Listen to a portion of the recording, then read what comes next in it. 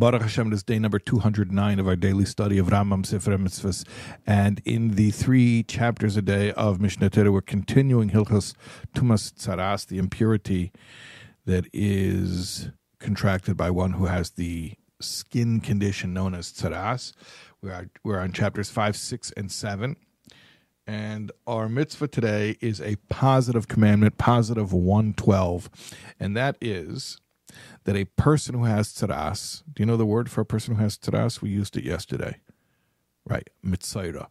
A mitzayra has to do certain things that distinguish very clearly that he or she is indeed a mitzayra. Remember we spoke about the idea of the quarantine of the mitzayra yesterday.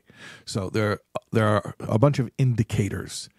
And this is all part of setting the mitzvah apart from society. That's all part of this process. His garments have to be torn, like, God forbid, a mourner, someone who's grieving, tears their garments.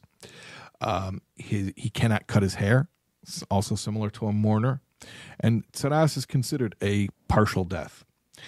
And he has to cover himself to his lips with like a cloak, a hood, a talus that goes down over his face, sort of. And he has to call out, Tome, Tome, unclean, unclean. Like, don't get near me. Warning, warning, danger. Stay away from me. I'm not okay. And that's even though he's sitting outside of the camp.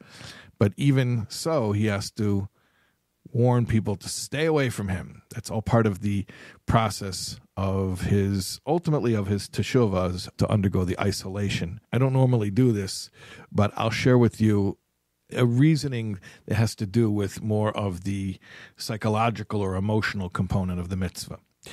One of the causes for somebody contracting tzaras is that they spoke lashon hara, which of course ruins relationships and causes people to become separate from each other.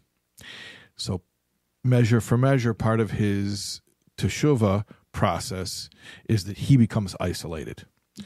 And through that, he ultimately gains atonement and then is able to become reinstated, reincluded in society. The point is that when he comes back, he should come back with a greater sensitivity. Okay, that is the mitzvah for today. We will see you for more, God willing, tomorrow.